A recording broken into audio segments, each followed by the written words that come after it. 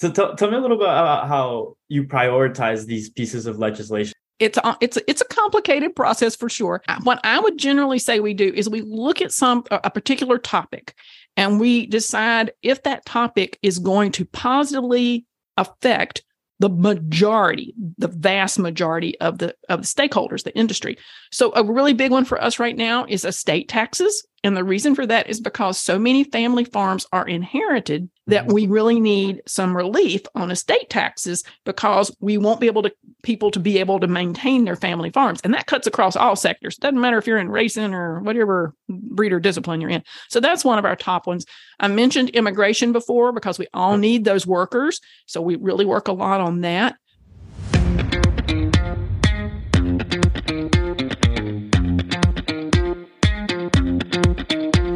What's your name and what do you do for a living? Well, first, let me say thanks, Gideon, and thanks to the Horse People Podcast Nation for inviting me to speak today. I'm Julie Broadway. I'm president at the American Horse Council in Washington, D.C. That's awesome. Thank you, Julie, for being on the podcast. And I'm really excited for this conversation we have set up. I know it's going to be a good one. I am curious, for the folks who might not know about AHC, the American Horse Council, how do you describe it? What is it? Yeah, tell us a little bit about it. Well, it's a really broad and deep subject. The American Horse Council was formed in 1969 to represent the entire horse industry, all breeds, all discipline, all professions, all walks of life. If you are touched by the equine industry or the equine community, or you're just an equestrian and part of that community, we represent you in Washington. We work on legislative and regulatory issues at the federal level. And we also take on a lot of different industry initiatives because we're sort of that umbrella organization that represents all of the various aspects of the industry. It's not uncommon for the industry to come up with an initiative or a program and they say, where should that program live? And they inevitably come to the American Horse Council and say, hey, this is going to affect all breeds and all disciplines. So why don't you guys host this or sponsor it? So we do a lot of those kinds of initiatives. And I tell people all the time that we are essential for the long-term sustainability and success of the industry, because we're the ones in Washington going up on the Hill, fighting the fight with whether it be congressional members or those types of regulatory agencies, trying to make our case for why we need the things that we need, and sometimes trying to fight unintended consequences. There'll be a piece of legislation that comes out and somebody meant something good, but in the process of trying to describe what they were trying to do, it's going to have some repercussions on us. So we do a lot of education up on the Hill, spend a lot of time with congressional staffers who most aren't from an agriculture background, especially not a horse background. So they don't even understand what all the challenges and the issues are. So that's a big piece of what we do day in and day out, is making appointments, going into those offices, going into those agencies, and trying to make certain they understand how broad and how deep the industry is. It's really funny, Gideon, that when I say there are 7.2 million horses in the U.S. and we contribute $122 billion a year to the national economy, we have about 2 million horse owners in the country. Almost every congressional office, eyes light up and they'll say, wow, that's a lot of voters in my state. And I'm like, yeah. So we really want you to hear what we have to say, because from their point of view, those are constituents that they need to hear their voice. And so that's what we're up there doing day in and day out. Wow. That sounds like a crazy, fun thing to do. Is you get to just talk to people about horses and how important they are and how fun it is to be around horses. Right. That might be really simplified, but at the end of the day, it's like you get to chat with all these people and teach them about horses. It's awesome. It's a goal of mine to do that here on the podcast too. So I think it's interesting also. Myself and my staff are all horse people. We all have a passion for horses, but more importantly, we're subject matter experts in the things we work on. So my government affairs person, she is an expert on policy and legislative work. So she not only educates about horses and how great they are, but she can take the terminology and the vernacular that we speak in the horse world and translate that into something that a staffer or a congressional member can understand in terms of policy. And that's really essential because, when we start talking about something, they don't have a good understanding of what that means at all. Yeah, and I'm sure like when they hear $122 billion contributed to the US economy on like every year, that's a number they did not expect. I think it's a number that a lot of people don't expect. But when you think about race horses, you think about like the dude ranches, you think about people just that have horses and everything that's competitive around horses, like it starts to add up, I imagine. Yeah, it does. And, this year we're doing a new national economic impact study. And that's one of the biggest challenges with the study is to try to reach all those little segments of the industry. So we typically say we have racing, we have shows and competition, and we have recreational riders. And then the last group is called the working group. And the working group are horses that are used for equine assisted therapy. They are horses used on dude ranches. They are horses used for packing. Like if you go to the Grand Canyon and you want to take a ride down into the canyon, you hire a packer to take you down. Yeah. There are horses that are used by mounted units, whether they're mounted police or mounted military units, those kinds of things.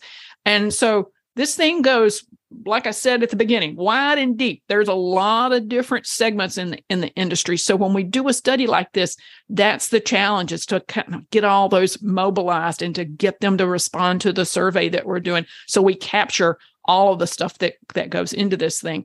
I say farriers and veterinarians and equine attorneys and equine CPAs and show organizers. And the list just goes on and on and on of the various different stakeholders we have that we're trying to say, okay, one of the best tools we have to really open people's eyes about the significance of our industry is this economic impact study. So we really need you guys to lean in and complete the survey so we can capture all of that information.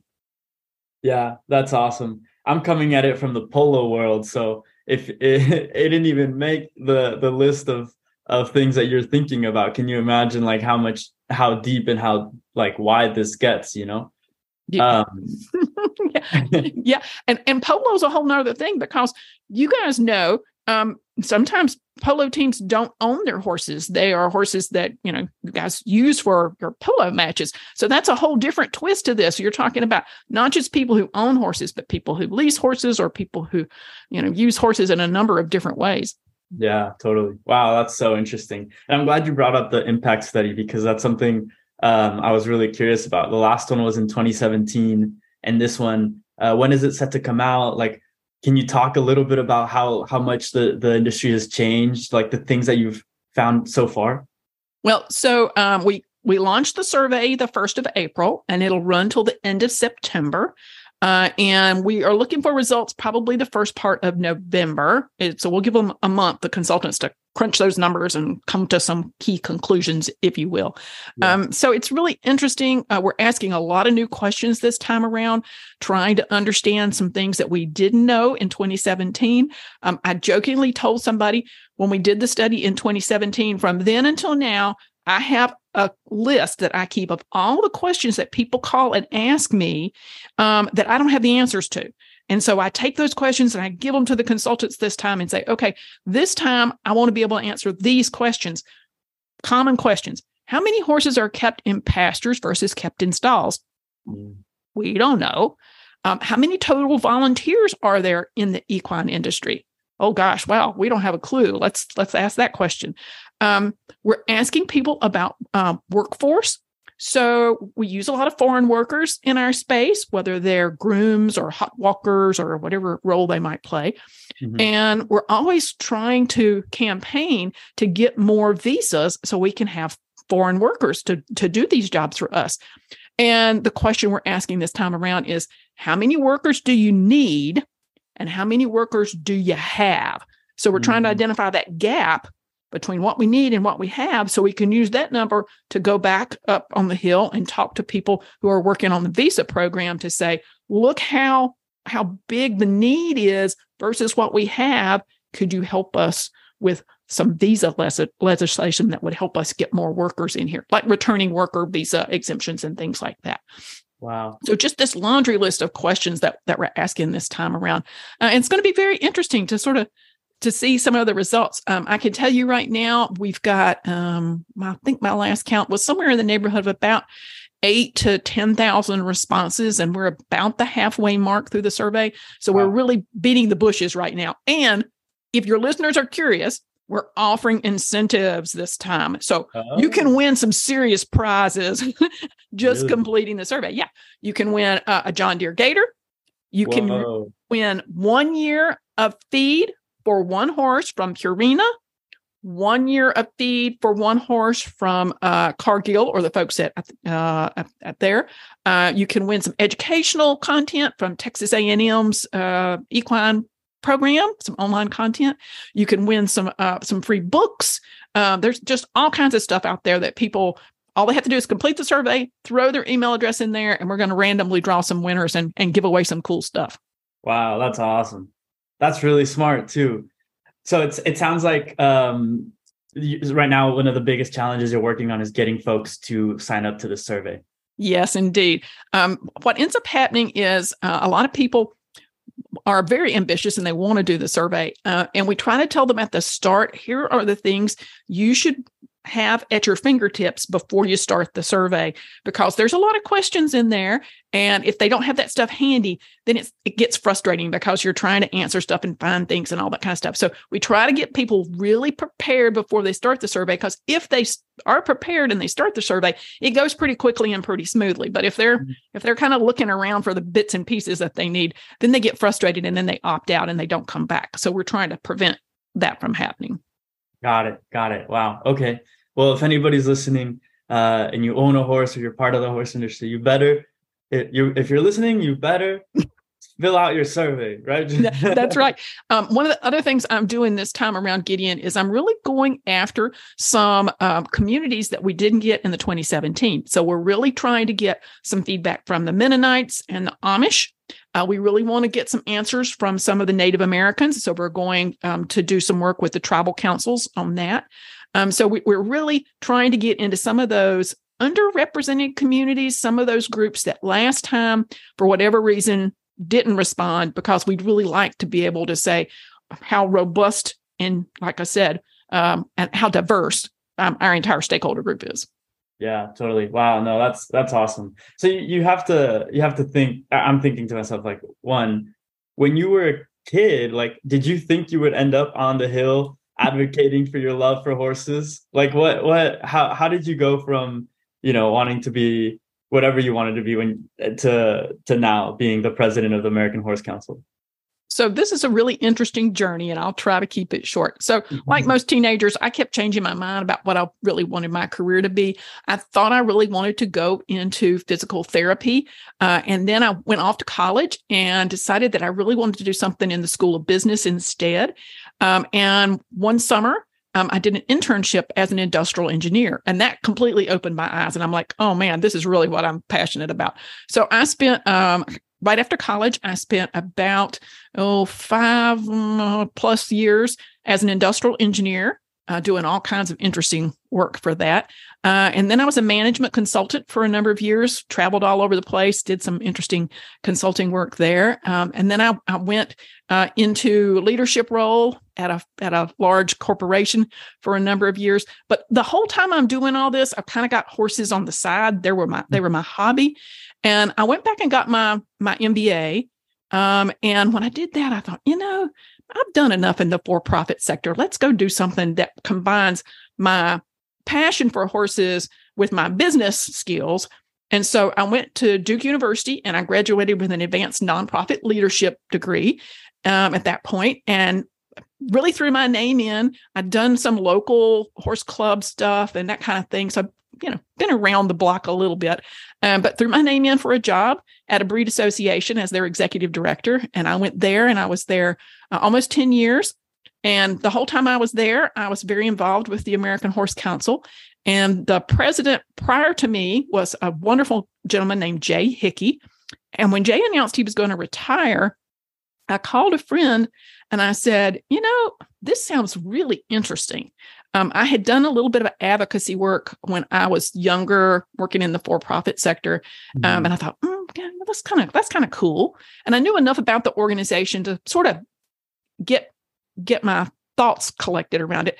And again, the same sort of situation, threw my name in the hat for this job, and was really delighted when they asked me if I would move to DC and do this. And it's been a lot of fun. I tell people my days are very different. You come in with a plan of, what you want to get accomplished, and the phone rings and it's somebody calling saying, hey, I've got a question. Can you connect me with somebody else who can help me with this? And it can range from somebody saying, my child has special needs and I'd like to get them in a therapeutic riding program. Can you recommend somewhere near me that I can go? To somebody who's calling and saying, the local community is redoing the roads in front of my farm, and they're flying a drone over my pastures to measure distances for the road construction. But the drone is upsetting my horses. And I'm wondering, what are the rules about drone use over private property? Oh, okay. We call the Federal Aviation Administration and let's find out. So, Wow. I mean, the questions are just really, really all over the place. I had a guy that called this week and he said, I'd like to know how many thoroughbred racetracks are owned by Native Americans. Well, I didn't know the answer to that one. So off we go. And so it's a constant sort of research project that you're doing for when people call and ask some of these questions.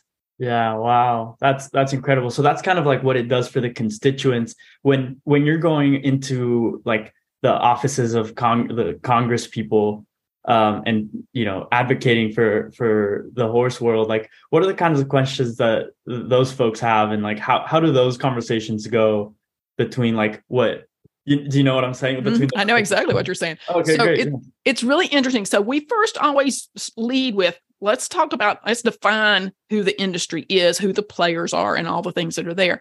Oftentimes, some of our issues are shared issues with other livestock species.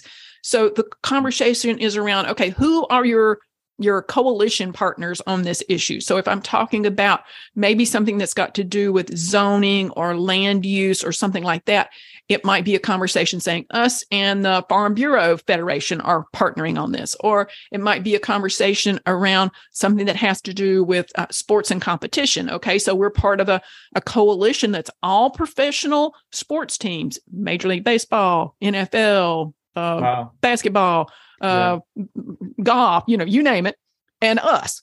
And so we're talking about, okay, what are the issues that so when we go into an office, we're always trying to talk about who our partners are, why we have a consensus around what our position is.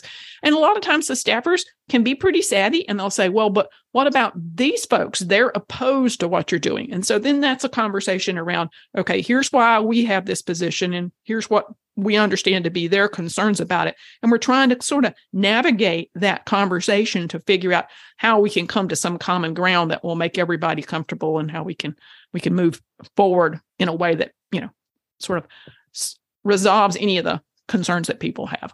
Wow. Yeah, that's really interesting.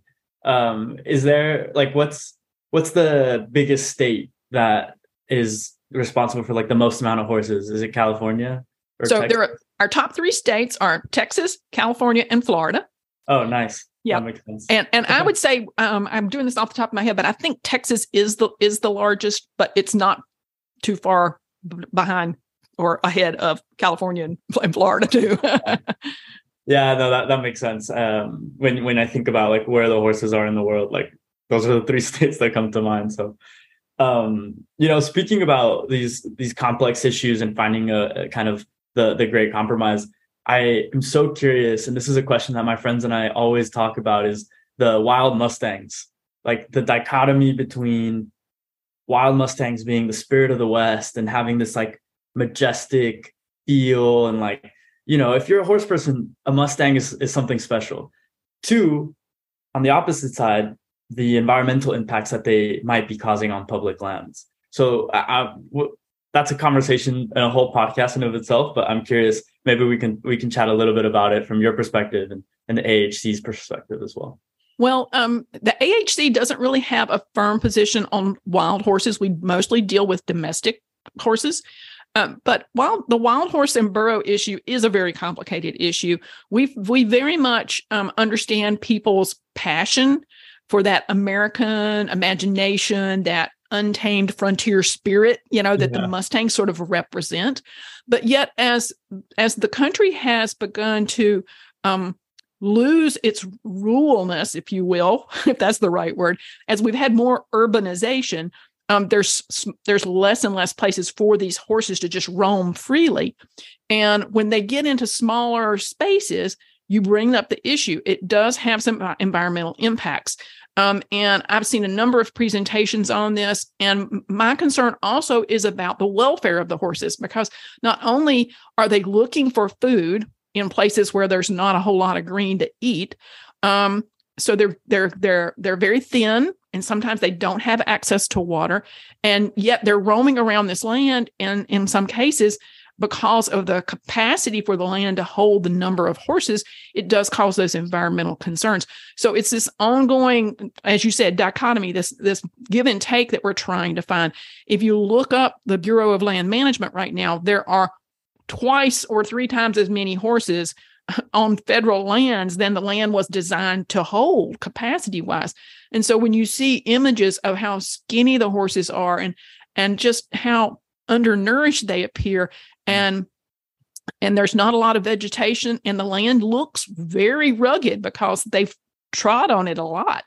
Mm-hmm. And so it makes it really tough to make, those decisions about what's best for the horses and what's best for the land. And also, in some cases, like in Texas, you have concerns from landowners who are in adjacent lands because the horses don't know any boundaries. They go over into his cattle farm or into somebody else's yard, for that matter. So there's lots of stakeholders to take into account when you think about this one.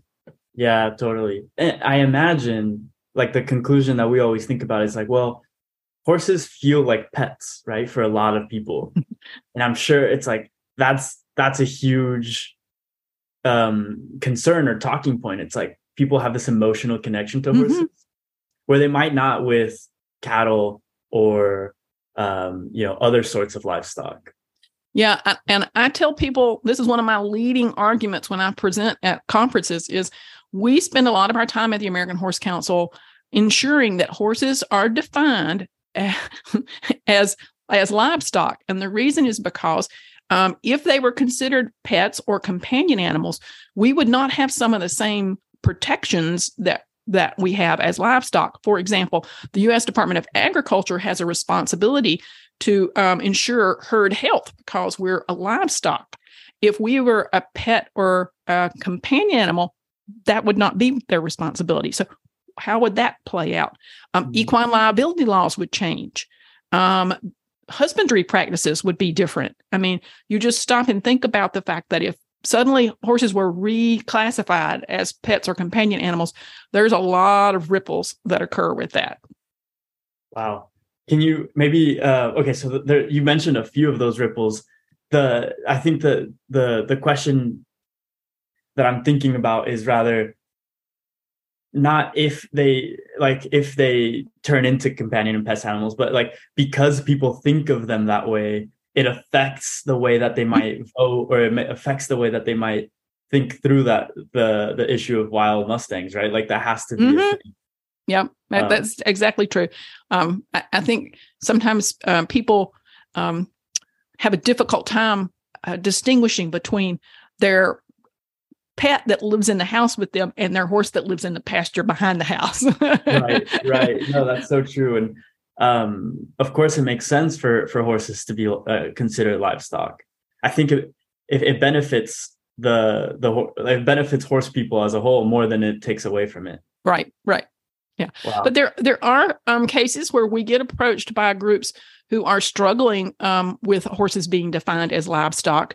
And believe it or not, that comes into play more so with service animals. So there are, miniature horses that are used sometimes as service animals, and they make great service animals. But it also creates some challenges for them as far as housing is concerned. So they have certain rules about what can be live or reside within a housing community. And horses are considered livestock. So that's not supposed to be the case, but yet they're using a mini as a companion / service animal. And that's a whole different challenge. Yeah, totally. I mean, it reminds me of the reason that all the airlines are cracking down on the emotional support animals. There's like an emotional support duck and an emotional support, like anything, right? So yeah, the peacock was the one that really so much shocked me. The peacock. Oh wow! So I'm curious. Taking a step back, when you were president of the Morgan Horse Association, right? Like, that's kind of what got you into the position to be the president of AHC. What's so special about Morgan horses? Oh gosh! Well, your audience can't see behind me in my home office. But I grew up, I started off taking riding lessons on a quarter horse. But I had a cousin who was into horses, and her horse of choice was a Morgan. And so that's who I went to for advice. Like, I'd like to really get more seriously into horses.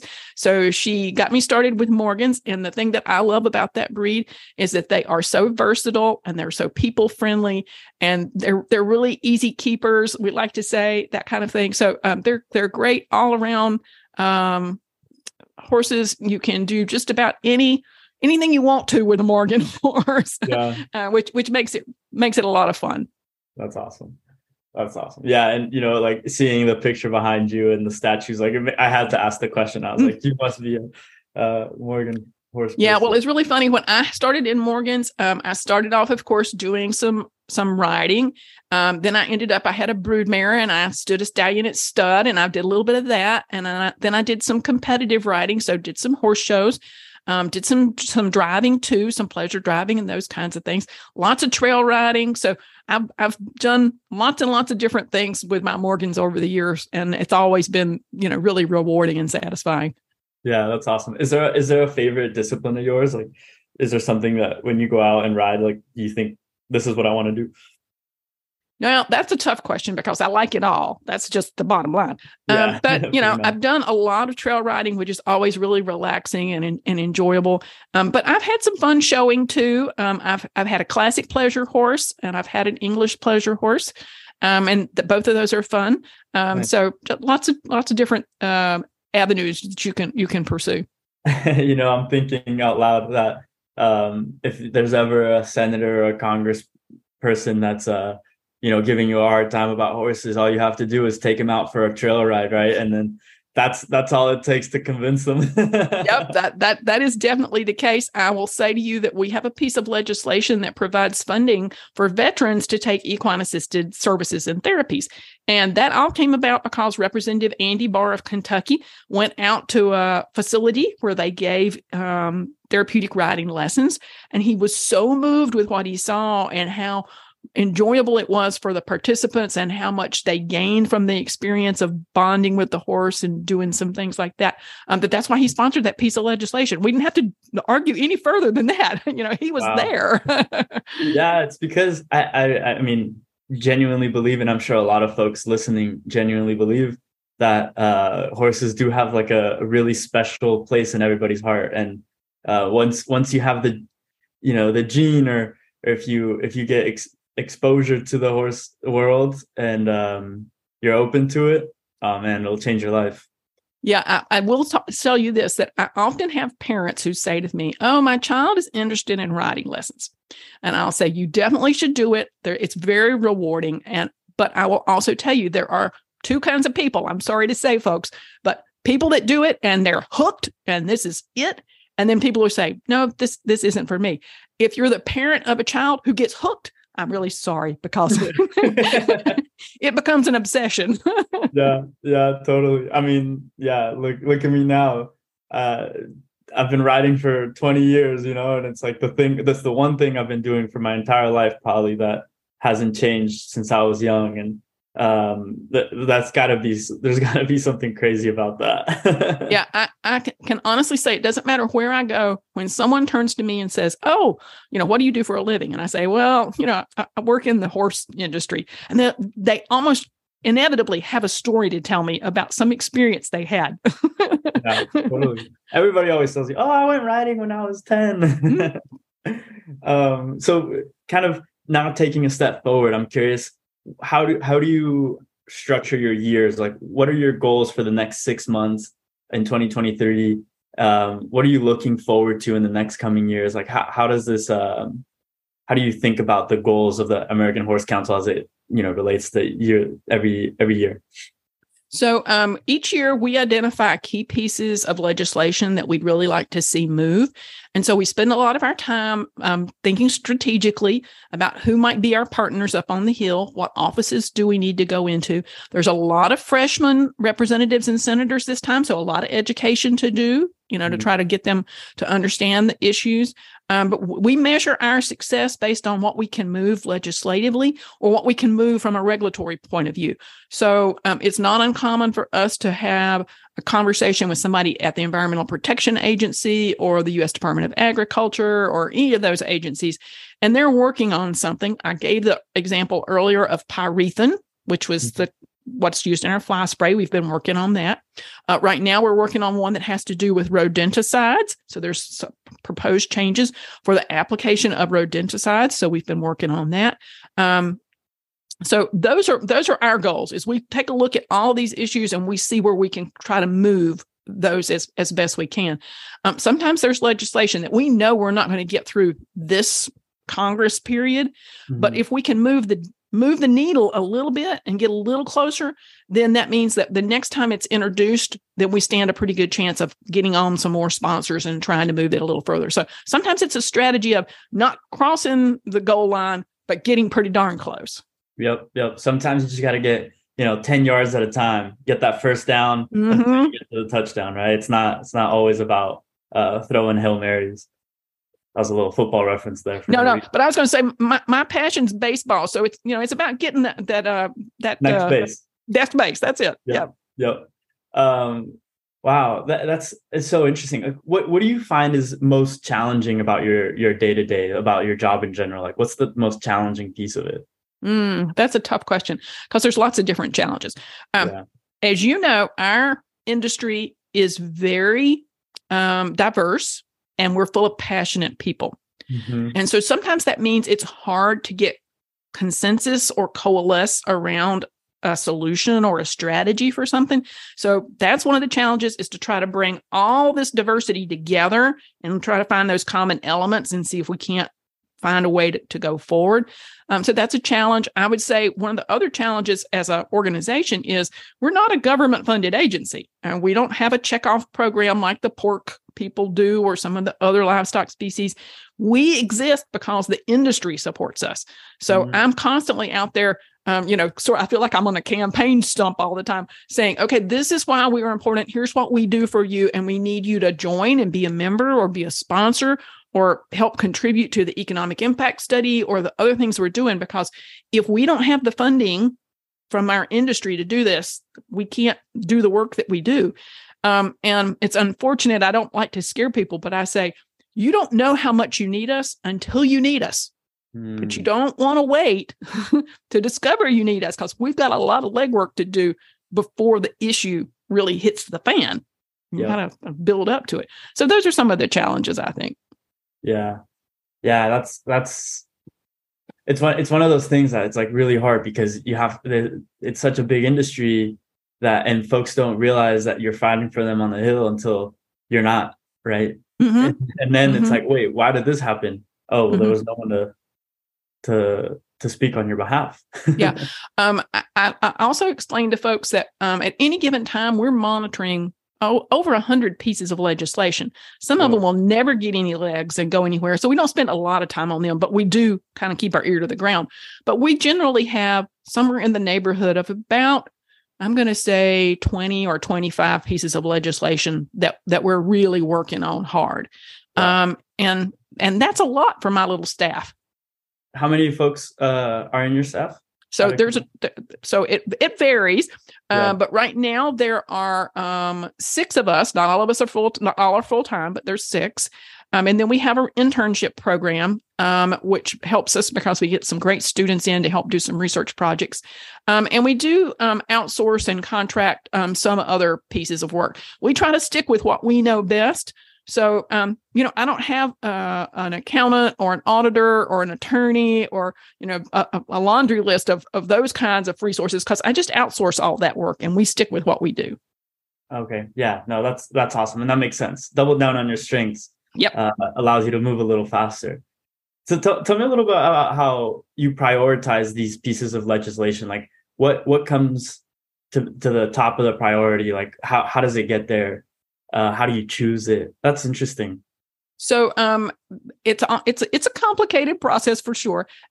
What I would generally say we do is we look at a particular topic and we decide if that topic is going to positively affect the vast majority of the stakeholders, the industry.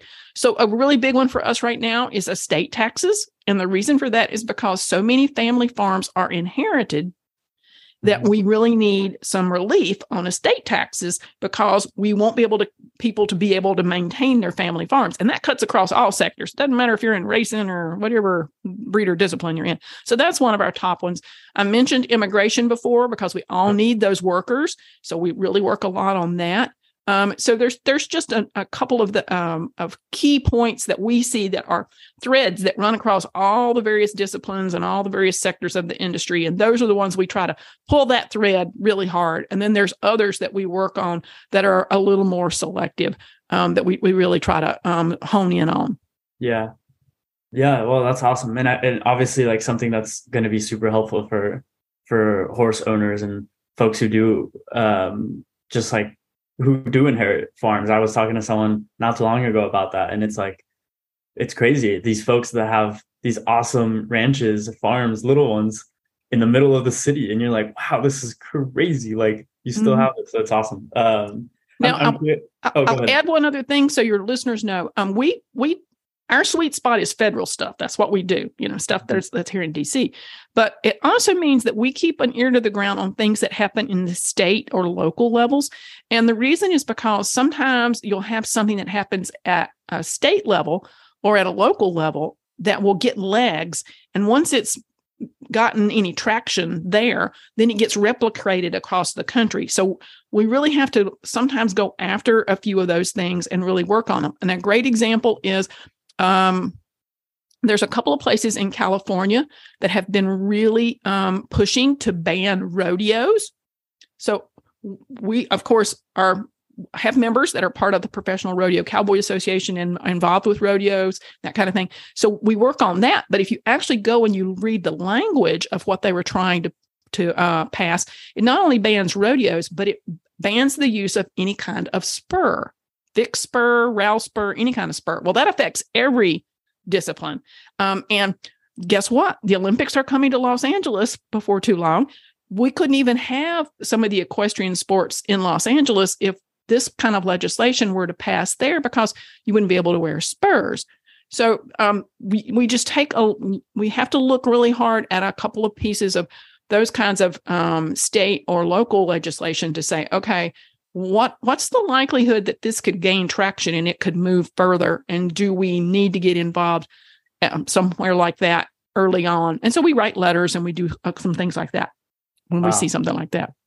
Wow, no, that's really interesting. And the ability for you to like hone in and keep your ears to the ground on those local and even state issues is amazing with a staff of not even full time. One of the challenges I hear often recently is the challenges of like not having enough equine vets, veterinarians. I like your reaction. Like, what do you think about it? Like, how can we solve this? So the American Veterinary Medical Association and the American Association of Equine Practitioners has done some in-depth research, and yes, we are struggling with a veterinary shortage, and it's not on the horizon, it's here now. Yeah. And they're putting together some programs and some mentorships and some things to try to help with that.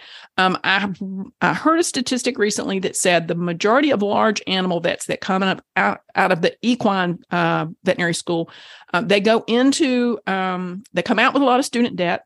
They can't afford to go into private practice. So they have to join a large practice. Sometimes that large practice means they work an amazing amount of hours and they're on call. And it just becomes so physically exhausting and emotionally exhausting that after 5 years, 50% of those exit large animal veterinary practices and go into small animal practices.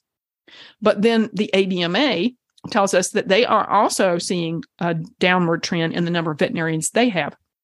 So it's a real issue. It's something that we're all really working on. I'm going to do, the American Horse Council does a podcast once a month on Horses in the Morning radio network. And we're going to be doing a feature coming up in one of our episodes about the veterinary shortage. And we're going to be talking a little bit about that. We are supporting a component in the Farm Bill this year that has to do with veterinary medicine loan repayment plans. And what that does is it encourages and provides some financial relief to veterinarians that go into rural communities, because that's where we're seeing the least number of veterinarians right now. So we're really hoping that that'll help a little bit too. Yeah, that's awesome. That's really important. I've heard stories of folks who have to drive 6 hours just to get to a equine vet, and it's like by the time, if your horse has colic, by the time you get there, it's just a matter of turning around at that point. Yeah. Yeah. Wow. No, that's so interesting. Let's, what else, like what questions haven't I asked you that, you want to talk about or let some folks know before we move into the rapid fire questions? Yeah. So one of the things I'd love for your listeners to know is that for many years now, the American Horse Council has been responsible for a program called the United Horse Coalition. That is a resource for owners that find themselves in difficult circumstances and they feel that they can no longer keep their horse and they might have to relinquish it to a rescue or a sanctuary. And we want to prevent that. We want them to be able to keep their horses. So if you go to United Horse Coalition's website, there is a resource database and you can put in your zip code and it will tell you where you can find feed coupons and hay banks and vet assistance and all kinds of gelding clinics, euthanasia clinics, all kinds of resources that are out there for the average horse owner who suddenly discovers they need a little help.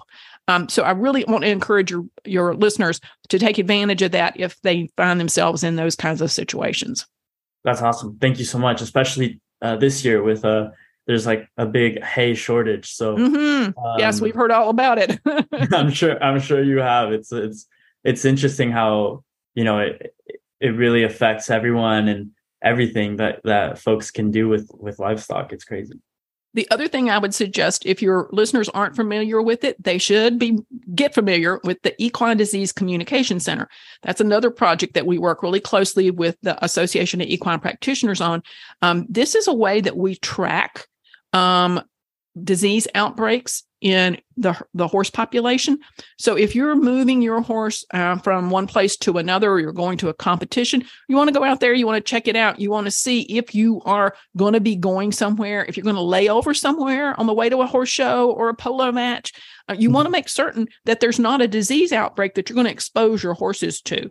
So we've been talking a lot and trying to educate people about how we need to be very mindful of do disease mitigation, think more about biosecurity, think more about exposure. We had a fascinating presentation at our conference this year that's about how climate change is affecting the vectors that cause disease. So those mosquitoes, those ticks, those various things. Well, climate change is causing things that once were diseases you saw only in the far south, like in Texas. We're seeing them now in Virginia because the heat has risen. And so those vectors have the chance to thrive more in those more northern climates. So we're really trying to help people understand that there's a lot of things at play right now as it relates to disease mitigation. Yeah. Wow. That's awesome. Thank you for shouting both of those out. Those are really important. And it's like, well, you don't want equine COVID to happen either, right? So no.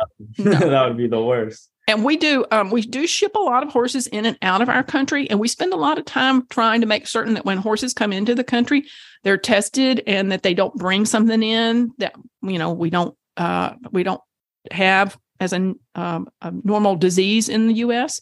Because some diseases that could get in here are quite devastating. I mean, it could really affect the overall herd health in a quick way.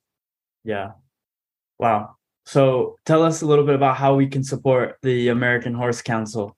Where can we find you? How can we get in contact with you? Yep. So go to our website. It's just horsecouncil.org. Think about joining as a member. Individual membership is only $60 a year. And for that, you get all these monthly newsletters. You get all kinds of information and that kind of stuff. So it's, I think, a good deal myself.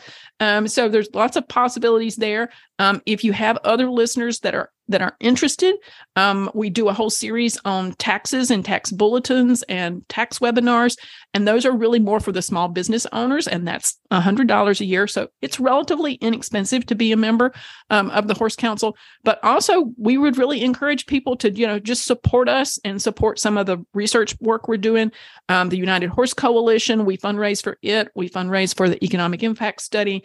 We fundraise for our Equine Welfare Data Collective, which is a research project that we're doing. So all those things just take dollars.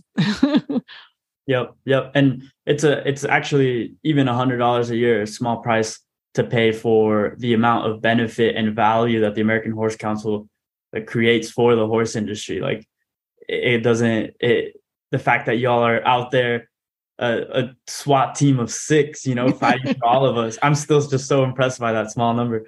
And, it's amazing. And it's something that, you don't want to find out what happens if we don't have y'all there. So really, really, really small price to pay. But awesome. I have a couple or just a few rapid fire questions. I haven't done this in a while, but I thought it would be fun to do them with you. So do you have a favorite horse you've ever ridden? Yes, I do. I was really fortunate a couple of years ago to acquire a horse called Clay Hill Affirmative.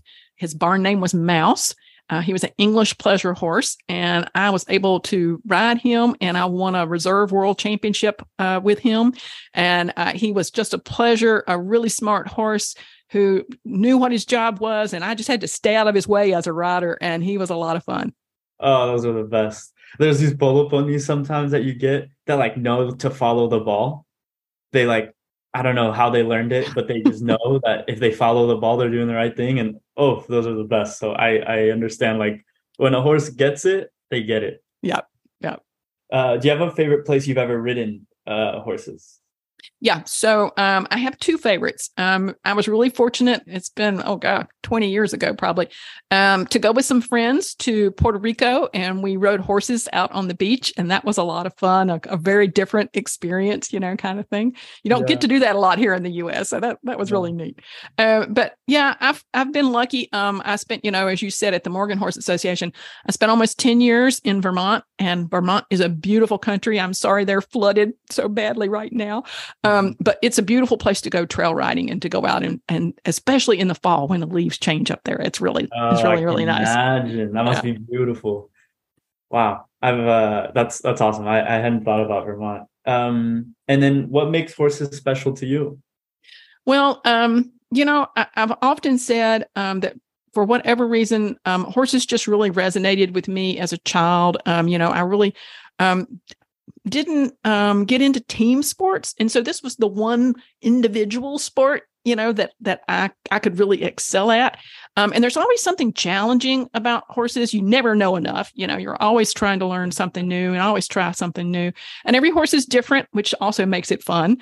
So that's really a piece of what makes it special. But when I took the job at the American Horse Council, I told them that, horses have just enriched my life so much that this was my chance to give something back to the industry and to the horses, because I really think that they've made such a difference.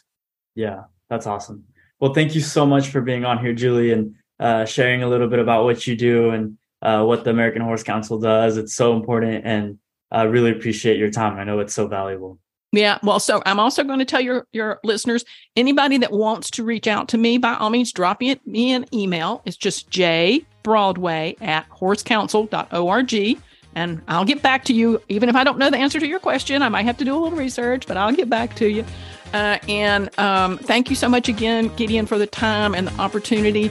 And we'd love to have you maybe. I'd love to interview you on our podcast. That would be fun. Yeah, I'm open to it. That'd be fun.